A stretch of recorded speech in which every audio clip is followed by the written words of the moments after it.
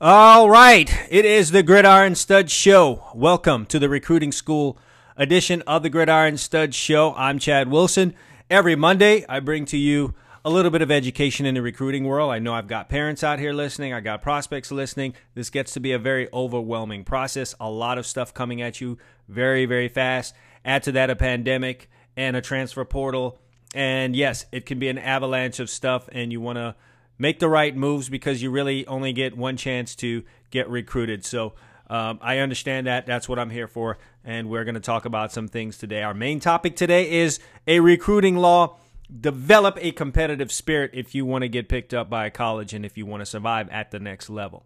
All right? Definitely need to develop a competitive spirit. We're going to talk about exactly what that means today, along with some other topics. But before we get into that, let's talk about a couple of things. First of all, if you guys are on Twitter, follow me there at Gridiron Studs. If you're on Instagram, follow me there at Gridiron Studs. If you're on TikTok, follow me there. Guess what the name is? You got it, at Gridiron Studs. Second, if you are not following me on YouTube, you have you've committed a sin. You should be following me there. I have All Eyes DB Camp and Gridiron Studs running on one YouTube account. Don't want you guys all over the place, so you should be following me there. CWilson91, youtube.com/CWilson91. Great recruiting insight, information on creating highlight videos that get you seen. A lot of people take their highlight video for granted. It is your resume, and highlight videos get tossed to the side routinely at colleges. You may be a very, very good player, and you send a bad highlight video up there, it doesn't get seen. So great information on that, great information on recruiting. For you folks that need digital and you need video and you need to see, follow me there on YouTube. Again, youtube.com/CWilson91. You guys should definitely check out my latest video that I've just put up 2 or 3 days ago entitled, "You're Too Short to Go D1." Short or tall, you should be checking that out. But definitely, if you've been told that or you tend to feel like you're too short to go D1, you got to watch that video. I think it's the latest one on my account. You're Too Short to Go D1. Check it out, again, on my YouTube channel. And finally, a bigger crime than not following me on YouTube is if you're a prospect or a parent of a prospect and your kid's not on the Gridiron Studs app. What are you doing? If you've heard about it, you should be on it, okay? So go download it right now. Apple, the App Store, Google Play Store, go there right now, search Gridiron Studs, download the Gridiron Studs app. You can create a profile. I've got college coaches, 60 plus of them right now, using the app and finding prospects all over the country. They might as well find you.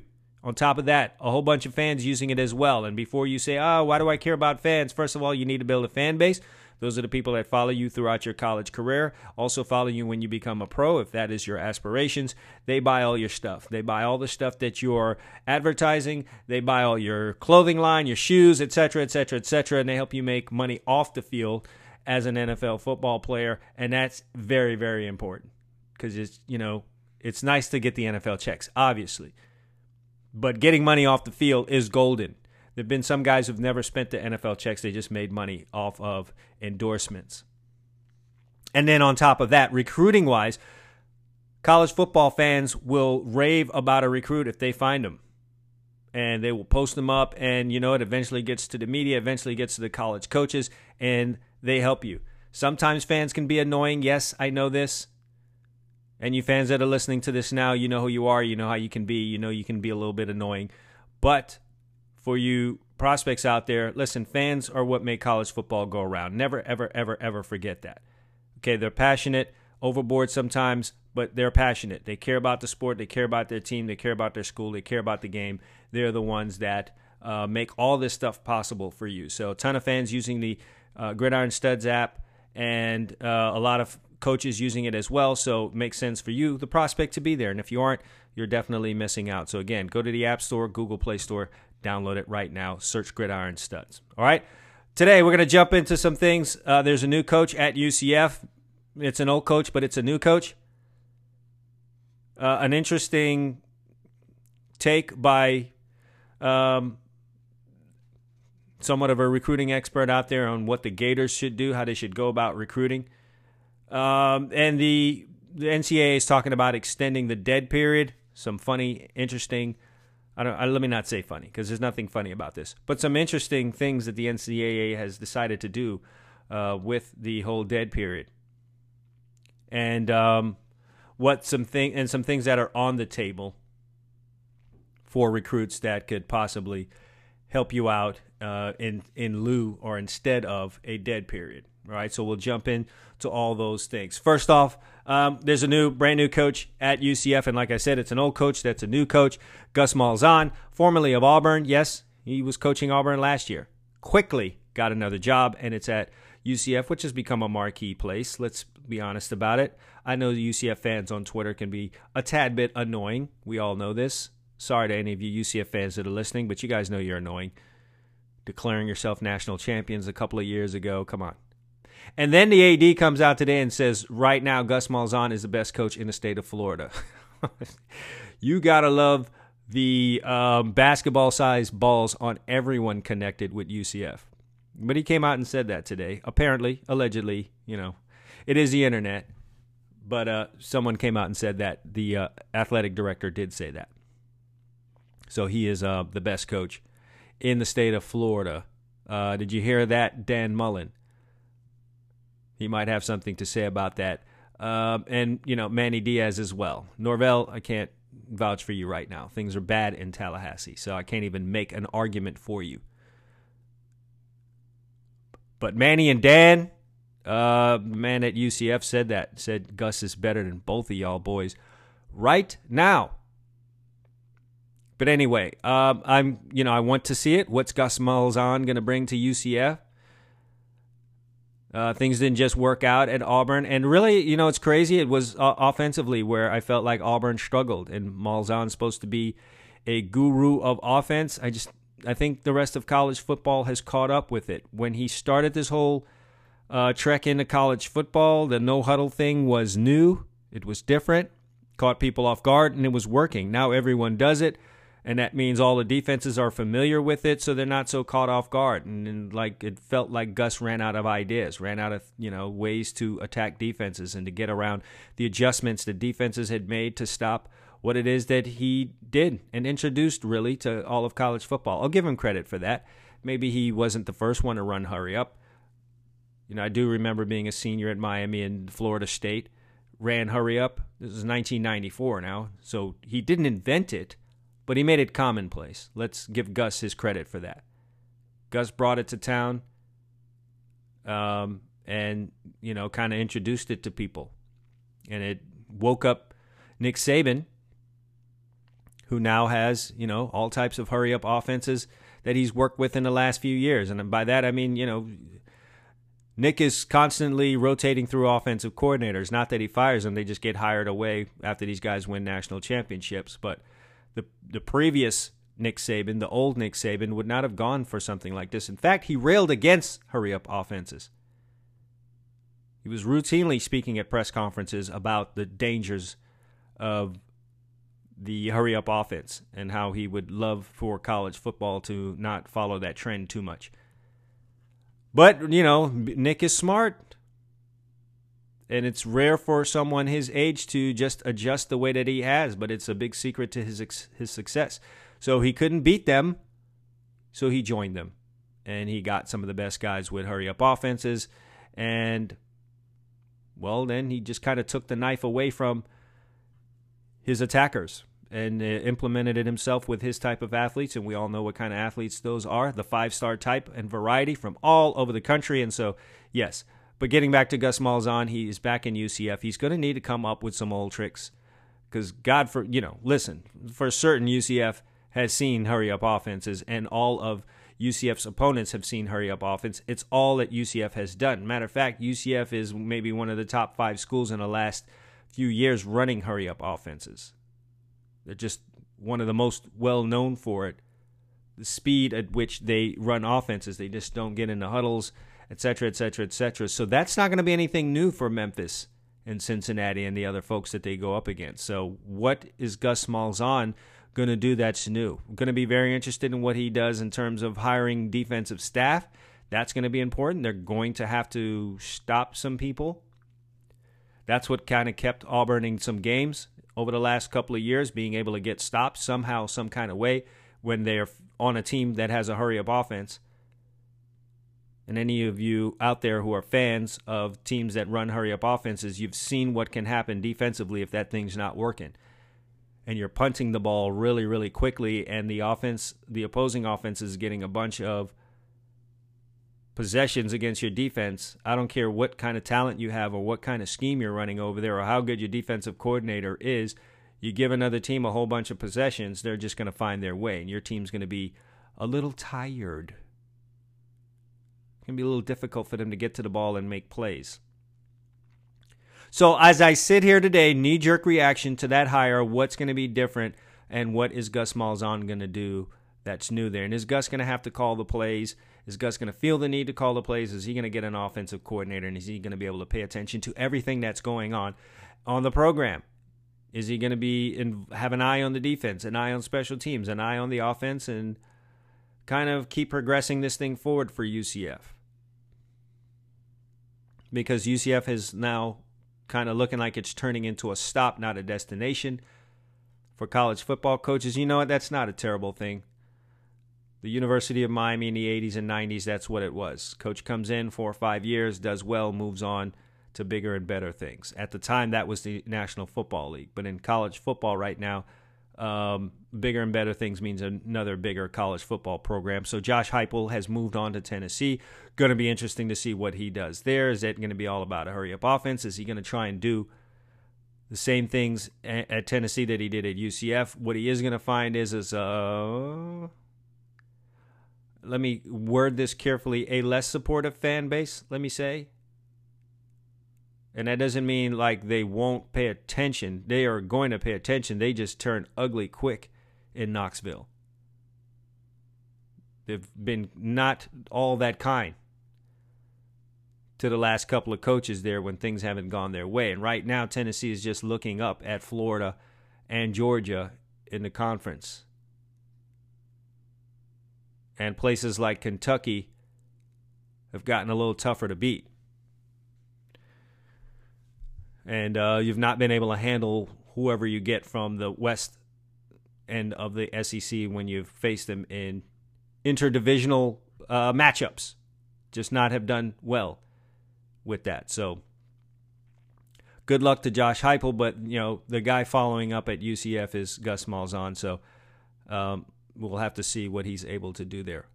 Very close eye will be kept on what the hires he makes on defense, especially defensive coordinator. And is he going to keep Randy Shannon? Does Randy Shannon want to stay there? I don't know how folks feel about Randy Shannon. I think they should feel good about it. He's as good as they come when it comes to being a defensive coordinator. I'm saying that right now. And if you want to go looking at numbers and looking at the amount of points UCF has given up, don't do that to yourself. I've just explained to you what the deal is. UCF has continued to run hurry-up offenses. They're difficult to coach defense for. Just simple math. When normally a team gets 11 or 12 possessions and they're getting 15 possessions, 16 possessions, that's more plays your team is out on the field, more chance for fatigue, more chance for injury, etc., etc., etc. So I think Randy Shannon did a fine job as UCF defensive coordinator under the circumstances. So don't come quoting numbers to me. You've got to, be objective and look at what he was up against. So that's the deal there. Just something for you guys to keep an eye on. Since the best coach in the state of Florida has just now been hired at UCF. Those are the words. Not my words. Those are the words of the athletic director, the guy running the show for athletics at UCF. Yep, that's the story. I want to talk about this because it, relates directly to the recruits that are out there. Listen, 2020 class, 2021 class, you guys have been, got a raw deal. No question about it because of the pandemic. If you have not been able to adjust, you've really felt the brunt. Some guys can. Some, because of circumstances or lack of knowledge, have not been able to adjust. I think anyone who's been listening to me whether on any of my social networks, read any of my articles on my blog, which, by the way, you should be following as also, gridironstuds.com/blog. If you've read any of those articles, you've kind of put yourself in place. You kind of know what it is you've needed to do, class of 20 and 21 and 22. But class of 2022, you are being faced with extended dead periods, and the NCAA is talking about extending it again to the end of May. What that's going to do is limit the space of time in which you're able to take official visits. Guys would love to do it in the summer, not going to be able to if they do this. And so many are asking for the NCAA to switch that over to a quiet period. And for those of you not familiar with a quiet period does not allow the college football coach to visit you off campus. So they can't come to your campus, they can't come watch you at practice, they can't, watch a spring game or anything of that nature.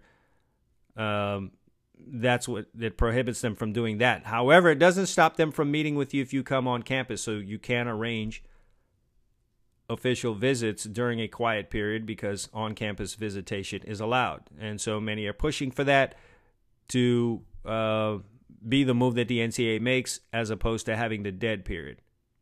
The thing that I find interesting here is the currently Division II and III don't have a dead period. And this is just one of the things that will frustrate you about the NCAA is that what sense does that make? Are Division II and Division III players, prospects of built different somehow? Why would you have a rule like that for Division I but not Division II and III? So official visits can be taken for Divisions II and III but not one? Someone out there familiar with how the NCAA works, get in touch with me and let me know why. I fully expect no one to get in touch with me on that because no one knows how the NCAA works. They just know that it doesn't. And this is not new, folks. I used to write for the school newspaper at the University of Miami, and I routinely railed against the NCAA. Just don't get what those guys are doing. So yes, that is the case. Division II and III is not in a dead period. Division I is. So recruits across the country, Division I recruits, FBS, Power 5, FCS recruits are expressing their frustration with it. Most notably recently, recruits for Ohio State who would love to get on there and see the campus. Some of these guys are going to commit to these schools without really having seen the campus. So if you happen to be in this, if you fall into that category and your parents have the means, or if you're the parents listening to this and you have the means, go ahead and take the unofficial visits. Do that. If you've got a spring break and you have the means, you've got the money and the time, go take the unofficial visits. Quite frankly, I like the unofficial visits better too. Because as I've said before, you go places during your official visit that you will probably never go to once you get on campus and sign with that school. The coaches definitely talk to you in a way in which most of them probably wouldn't talk to you that way, handle you that way, deal with you that way when you actually sign the dotted line.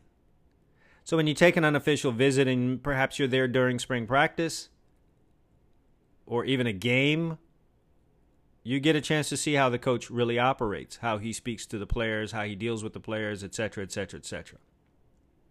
And you see if that works for you. You're not going to get that during the official visit. So listen, if you're blocked from the official visit, it may be somewhat of a blessing. For you guys that don't have the means, yeah, it's a punch in the gut. And you're just going to have to wait this thing out. What sucks about all this, too, is we have this early signing period, and we've all been able to observe this now over the last 2 years, is that these schools, the big-timers, fill up their class with that early signing date, the one in December. They'll have 20, 21 guys signed already. So if the NCAA keeps and continues to extend these deadlines, these dead periods, we're going to have a bunch of guys committing to schools that they never really visited because they didn't have the opportunity to. They couldn't fit them all in. And you know what that means? Transfer portal, baby. And that thing is just bustling Said last week, 1,500 prospects in the transfer portal because transferring is so easy now. And we're combining this with the pandemic difficulties, and we get stuff like guys committing to schools they didn't visit. And so, it's really not that fun here. Nebraska had a bunch of South Florida prospects go there, check it out, turn around, go back. By check it out, I mean these guys signed scholarship papers, and then soon, before we even got to cutting open a turkey breast for Thanksgiving, these guys were in the portal. They didn't even get Halloween candy in Lincoln. And they were out of there. And this is going to be the case more and more. So if you're a guy listening to this, once again, if you have the means, take the unofficial visit. If you got some money put aside, take the unofficial visit. If you got time, go take the unofficial visit. You'll thank me later.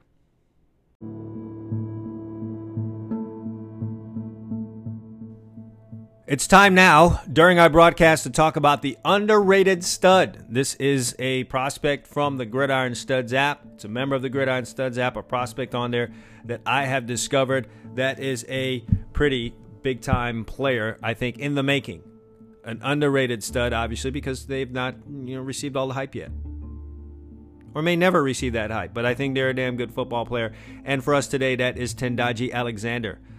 Class of 2022, wide receiver, defensive back out of Clawson High School in Michigan. Listen, we all love playmakers, and I really think we have one here with Tendaji Alexander. The Clawson High School junior can bust out a highlight at any minute. While some high school players will have to search far and wide through their game footage to get a clip, some of y'all know what I'm talking about, Alexander has to decide what to leave out. Standing at 5'11", 165 pounds, his biggest asset are his ball skills. On offense, he'll make a difficult catch in traffic. He wins 50-50 balls, or he'll redirect an errant throw to himself. He'll even do that as well. On film, he does not look to be a blazer, but he's very crafty after the catch, and this quite often leads to big gains after short catches, and that can really terrorize the defense. He's strong versus press defenders when he gets them. And at the point of attack on thrown balls, that's where he really, really shines. Because, again, he has great ball skills. All right. In this past season, he amassed over 700 yards of offense, with many of them being highlight-type catches. Now, he certainly looks like a guy who should handle the ball more at Clawson. All right. And, Coach, if you're listening, get the ball to Tendaji Alexander. Now, on defense, he's also a problem. His sophomore campaign saw him nab 9 interceptions. This is no doubt. This is... you need to put a big beware sign on the helmet if you're an opposing quarterback thinking about throwing over his way. Despite that, he still finds a way to get his hands on the ball and get in the action, whether it's a big hit, a forced fumble, jumping on a loose football. And again, his outstanding ball skills are at work. They're definitely a big asset to him on the defensive side as he goes up to grab balls away from intended receivers. Really knows how to attack the ball in the air. He also seems to be Johnny on the spot, too, on errant throws by quarterbacks. He doesn't miss on those. Now, remember how I said he's nifty after the catch? This applies to defense, too, when he hauls in interceptions. Very dangerous in that situation because, them guys on offense don't really know how to tackle like that. All around, the guy's a solid player with the playmaker gene, for sure. And that'll only get better this offseason. And he should be made a prize recruiting option if we could just get some eyes on him. All right? Tendaji Alexander, Clawson High School, Michigan. If you're a coach listening to this, get on that kid. Find him right now. He knows how to play the game. All right? And that's our underrated stud for this week on the Gridiron Stud Show Recruiting School Edition.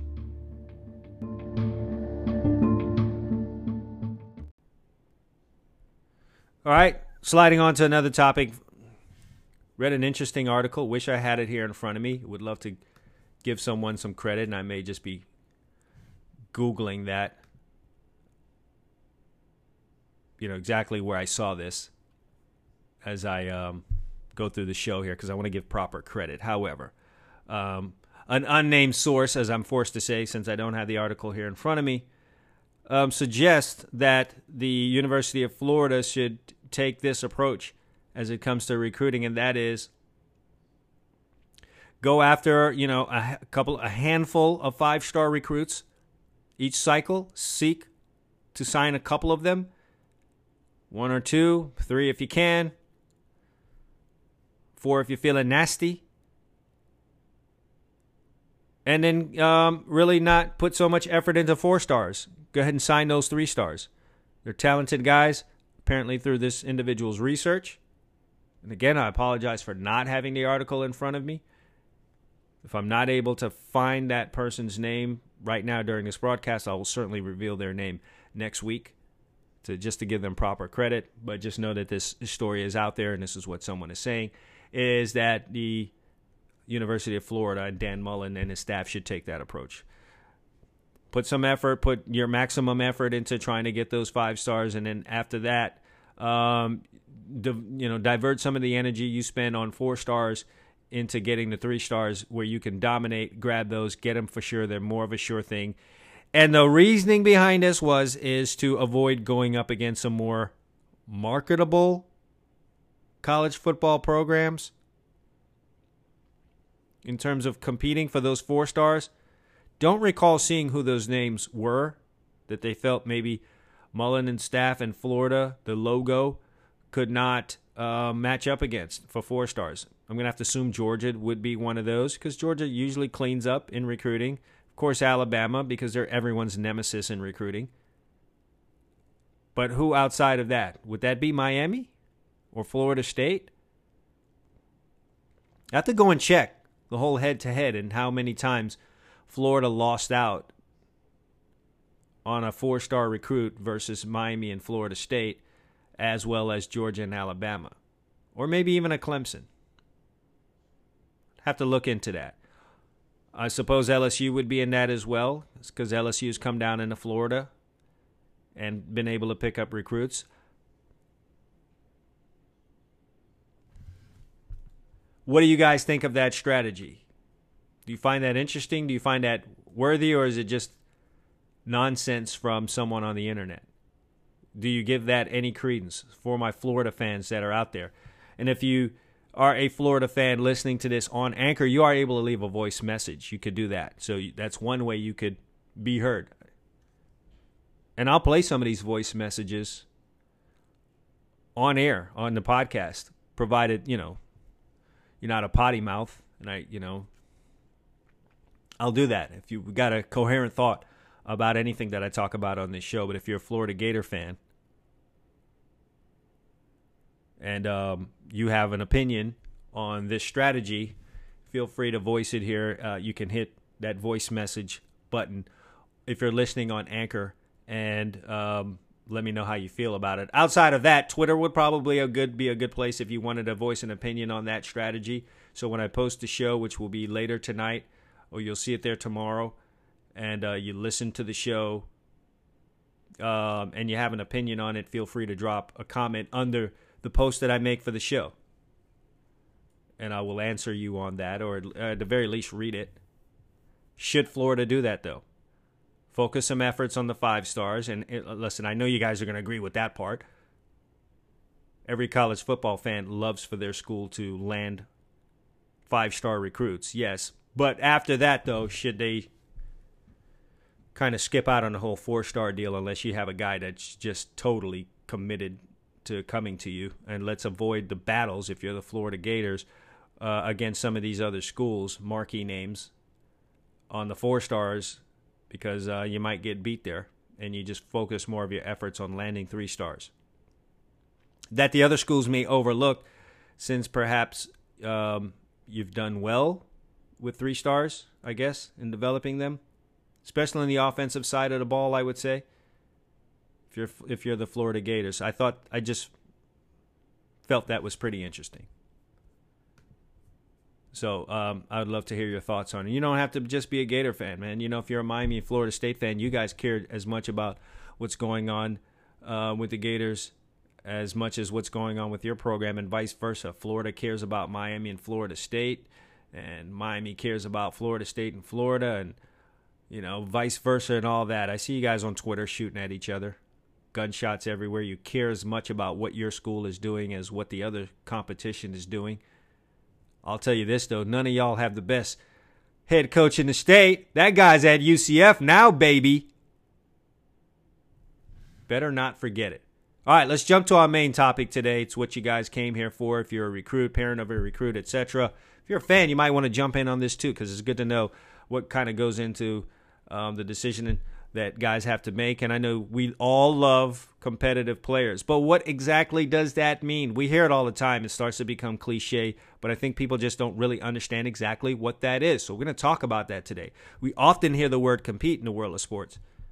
We can make the argument that it's overused, but the truth of the matter is that once the game starts, all that's going on the field or on the court or on the diamond is competition.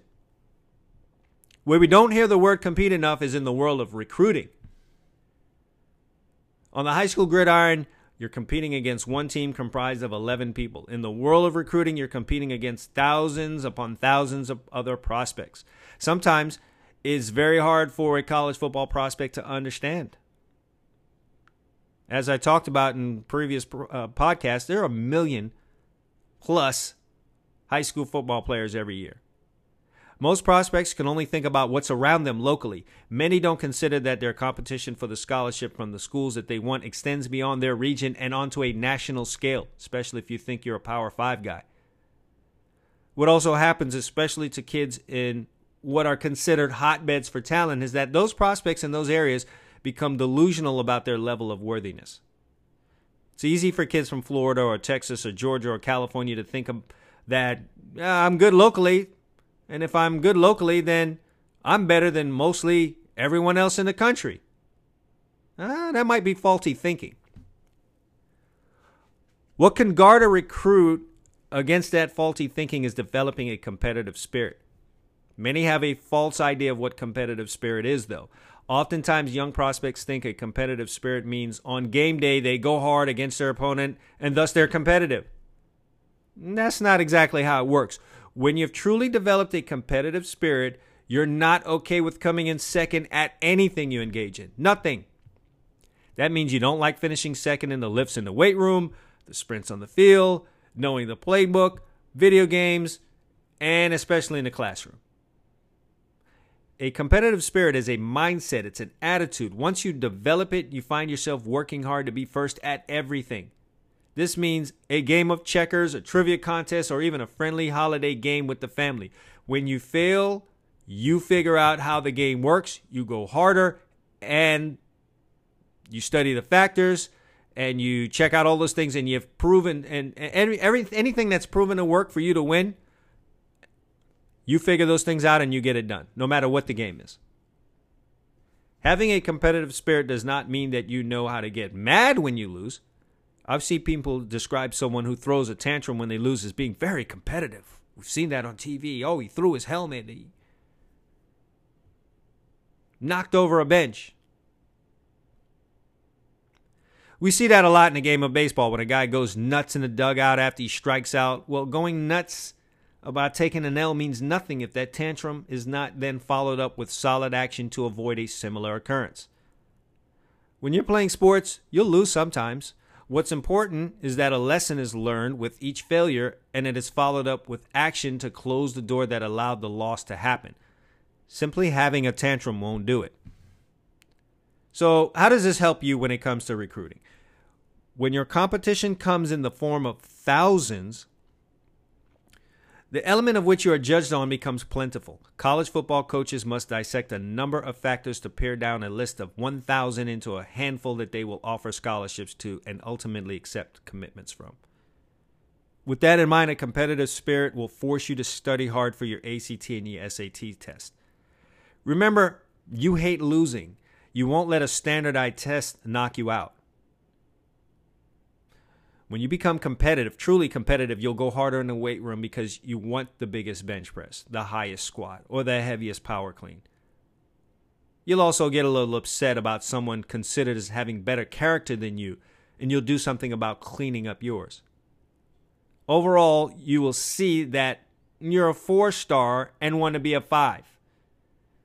You'll see that you're ranked 100th and you'll want to be number 1. You not only want it, but you'll actually do something about it because it upsets you so much.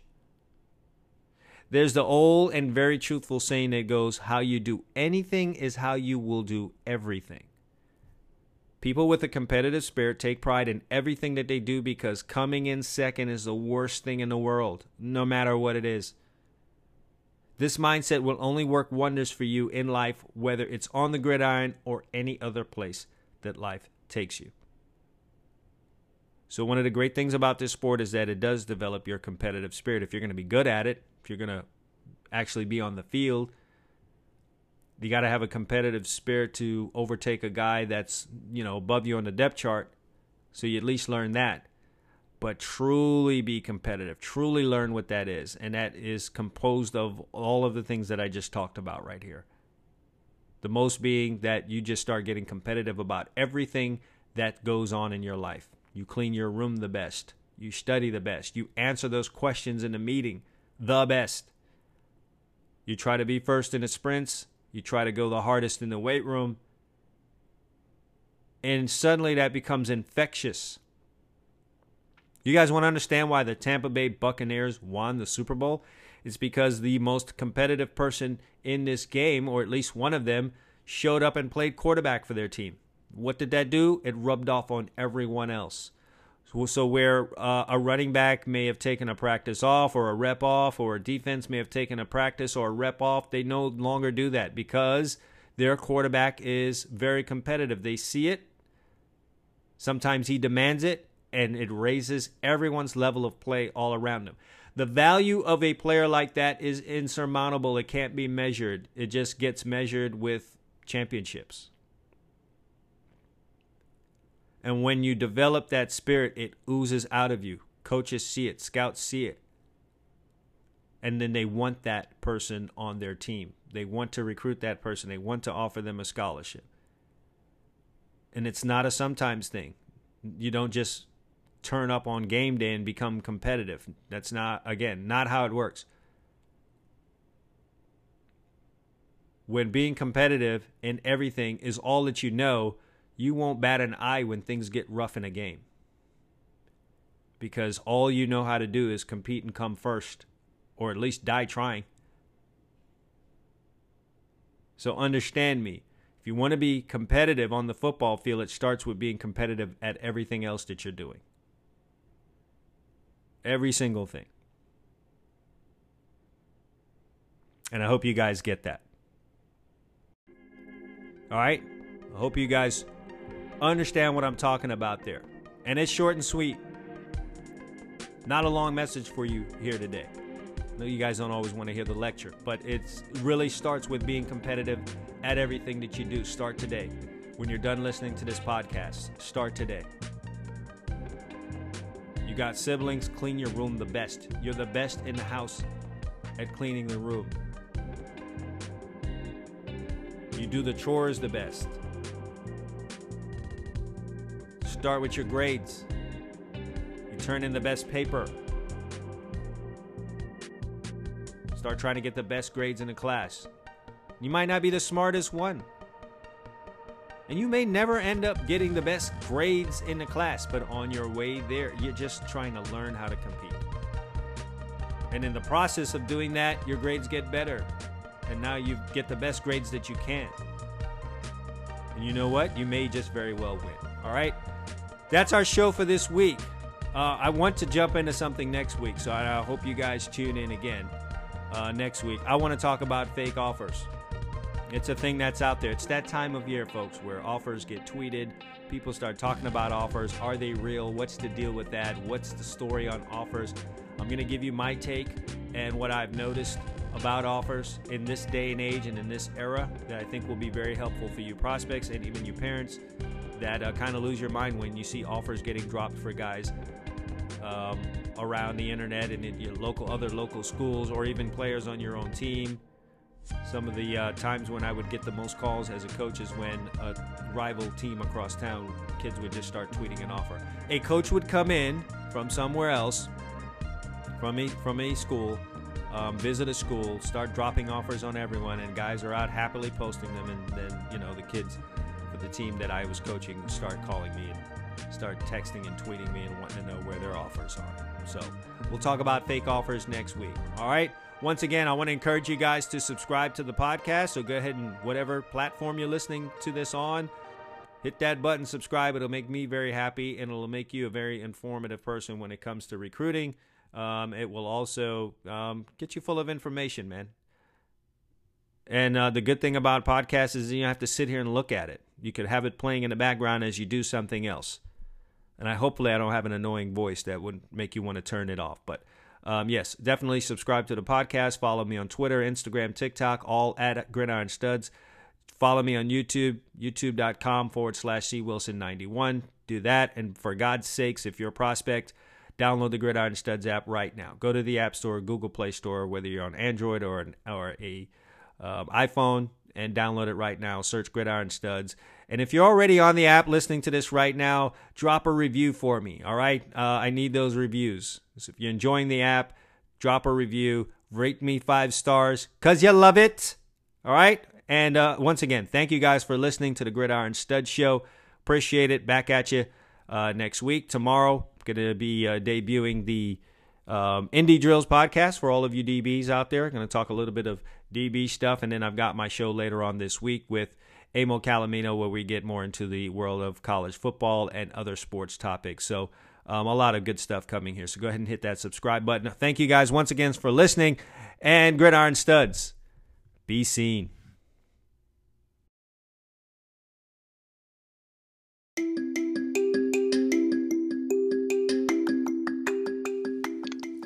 Hey, listen up, loyal Gridiron Stud Show fans.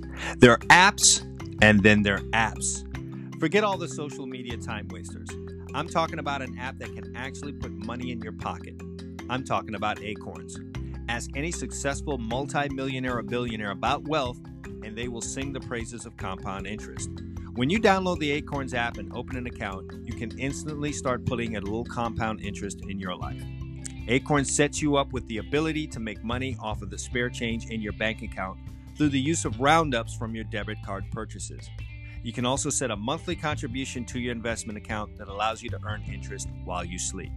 Simply set the type of investment portfolio that you want, whether that is aggressive, moderately aggressive, or conservative, then connect your bank account for deposits, then forget about it. Each purchase you make on your debit card plus your recurring monthly or weekly contribution goes into your investment account and starts compounding. On top of all that, you can earn extra investment bucks for yourself when you refer friends to Acorns. Watch out, Mark Cuban. Here comes the next billionaire. No, seriously. Set up your future by downloading what I continue to call the most underrated app that's out there. Turn your financial life around with the Acorns app. I did. Click on the link in the description of this episode and download the Acorns app today. Your future will thank you.